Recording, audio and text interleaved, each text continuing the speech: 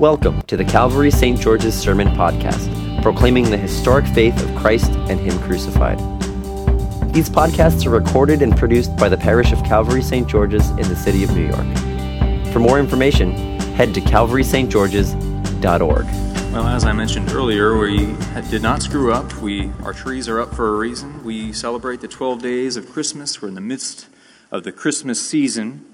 And if you were following as we read the passage from John, you might find it rather kind of weird. This is the beginning of John's Gospel, and John does not have a birth account at all.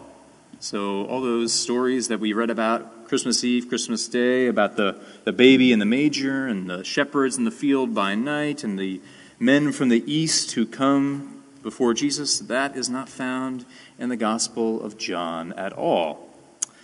And I've kind of liked that. That is found in the other Gospels. But what I do like about that is during this season of Christmas, when we think about shepherds and men from the east and little babies, sometimes we tend to sentimentalize this story. We make it cute, and so it's easily dismissed, or it's for children in their pageants, but nothing serious.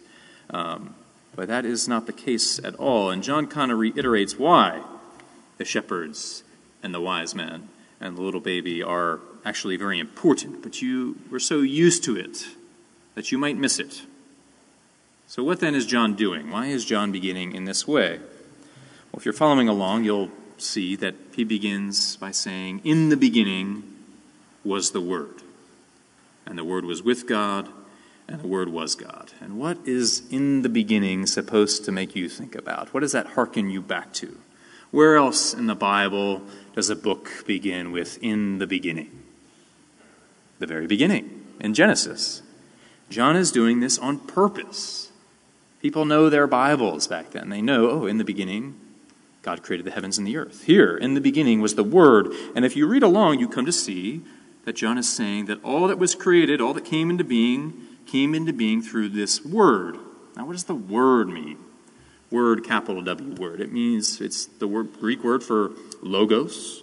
It can mean the reason of God or the orderliness of God. I don't want to touch too much on that. But what this text is saying is that the Word of God, who was with God in the beginning, who created all that is, that same Word, that same part of God, that God, became a helpless human being on the margins of society in the midst of an occupied people group. As Jim and Rose said last week, Jesus did not come to the Ritz-Carlton.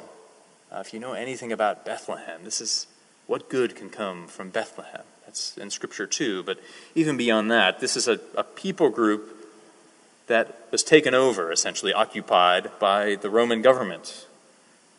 If I was God, I would, go to the Ritz-Carlton. I'd shoot it from the mountaintops. But here, God in the Word becomes human, becomes helpless, becomes one of us, like that old pop song said. Just a slob like one of us. Maybe not a slob, I don't know. But this is what John is doing. What John is doing is saying, you remember creation. Here, I'm talking about new creation.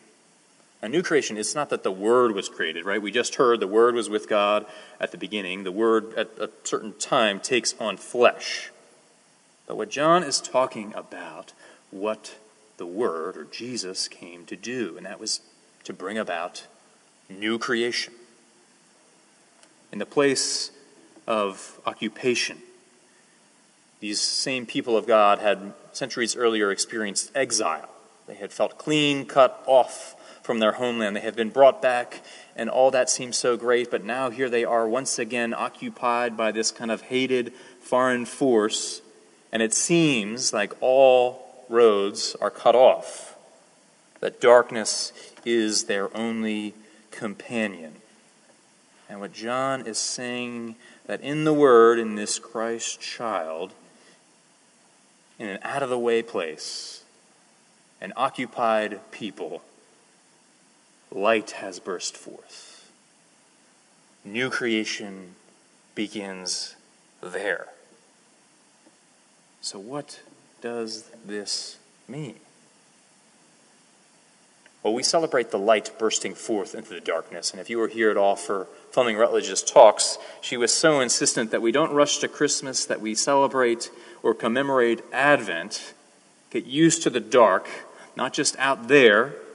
And there's been a lot of darkness this year, and there will probably continue to be. But there's also a lot of darkness in here, and every once in a while we catch a glimpse of that in the mirror. It's the part of ourselves that we don't like, the parts that we pretend don't really exist. And it is in those very places where we feel clean cut off, where it seems like there is just no way out of this dead end, whether in society at large or in ourselves in particular, and that is exactly where God bursts forth his light. And he does it suddenly, right? He does it in this way, in a humble, vulnerable way. Again, on the margins, it is in that very place where God makes a way where there was no way. That is what God did at the beginning, right? In the beginning, there is nothing. And God brings forth creation. Here again, at what seems like the chaos has come over us again. All there is darkness. As the psalmist says, darkness seems to be our only companion, and that must have been what it felt like for the people of God. The light bursts forth. And what does the light bring? The light brings life. And as we read further in John, it is life abundant. Now this is all nice, right? In the beginning, God made a way where there was no way, created all that is. And here, 2,000 years ago, God made a way where there was no way in the birth and life and death, resurrection of his Son. But my friends, the reason we can't just think about it as a cute, sentimental story is that we become tempted to think that this is a God who is not living, who no longer makes a way where there is no way. But the message of the Scriptures and the message of the church throughout the ages has been that we serve the living God who continues to make a way where there is no way. A couple weeks ago at Jazz Vespers, we had a special kind of Christmas service, and we sang a bunch of African-American spirituals. And like the people of Israel 2,000 years ago, these were people in slavery writing these songs. They were oppressed on the margins. And they're singing these songs, and a lot of these songs come out of a real depth of pain and despair. And others are just rejoicing. And I stub my toe and I say, why, God, why? Let alone rejoicing in the midst of sorrow and sadness. And if you're familiar at all with the history behind the civil rights movement, a lot of it was led by black pastors who kind of mined those songs, kind of gave an identity in the midst of the protests. And if you're familiar with a civil rights activist by the name of Andrew Young, he has a memoir, and it's called, the theme of this sermon, A Way Out of No Way. And he talks about how when they were kind of lining up and protesting and trying to get rid of trying to make it so people wouldn't get lynched. This is the 1960s, and people are still getting lynched. Black people, people of color. And he said it felt like the way was clean cut off. It felt like there was no way, but we found that God just continued to make a way out of no way. Where those roads were cut off, God broke those barriers down. Andrew Young says that he witnessed new creation. And that is what John is getting at. And it was in the 20th century.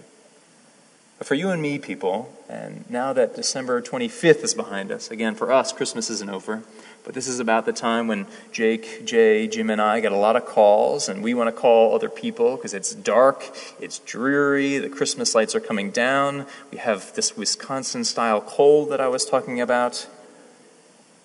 But even beyond the jokes, it's times like this when, for a lot of people, depression really sets in. For a lot of us, this is some of the darkest moments in our life. And I'm not trying to just talk about, the cycles of the seasons or anything like that. But what John is saying is that we serve the God who is living. And this God who made a way out of no way in the past continues to do that even now. And this God does this in society at large, but also does that in us. So I don't know what you came here today with, what baggage, what joys, but whether you're down and out and you feel like there is no way forward, you feel like you've been clear cut off, or if you're rejoicing in the season and you're just having a ball, remember, we serve the living God, and this God is the one who makes a way where there appears to be no way. And thanks be to God for that. In the name of the Father, the Son, and the Holy Spirit. Amen. Thank you for listening to our sermon podcast, produced and recorded at the parish of Calvary St. George's in the city of New York. If you feel led to support the continuing ministry of the parish, you can make an online donation at calvarystgeorges.org/giving. Thank you.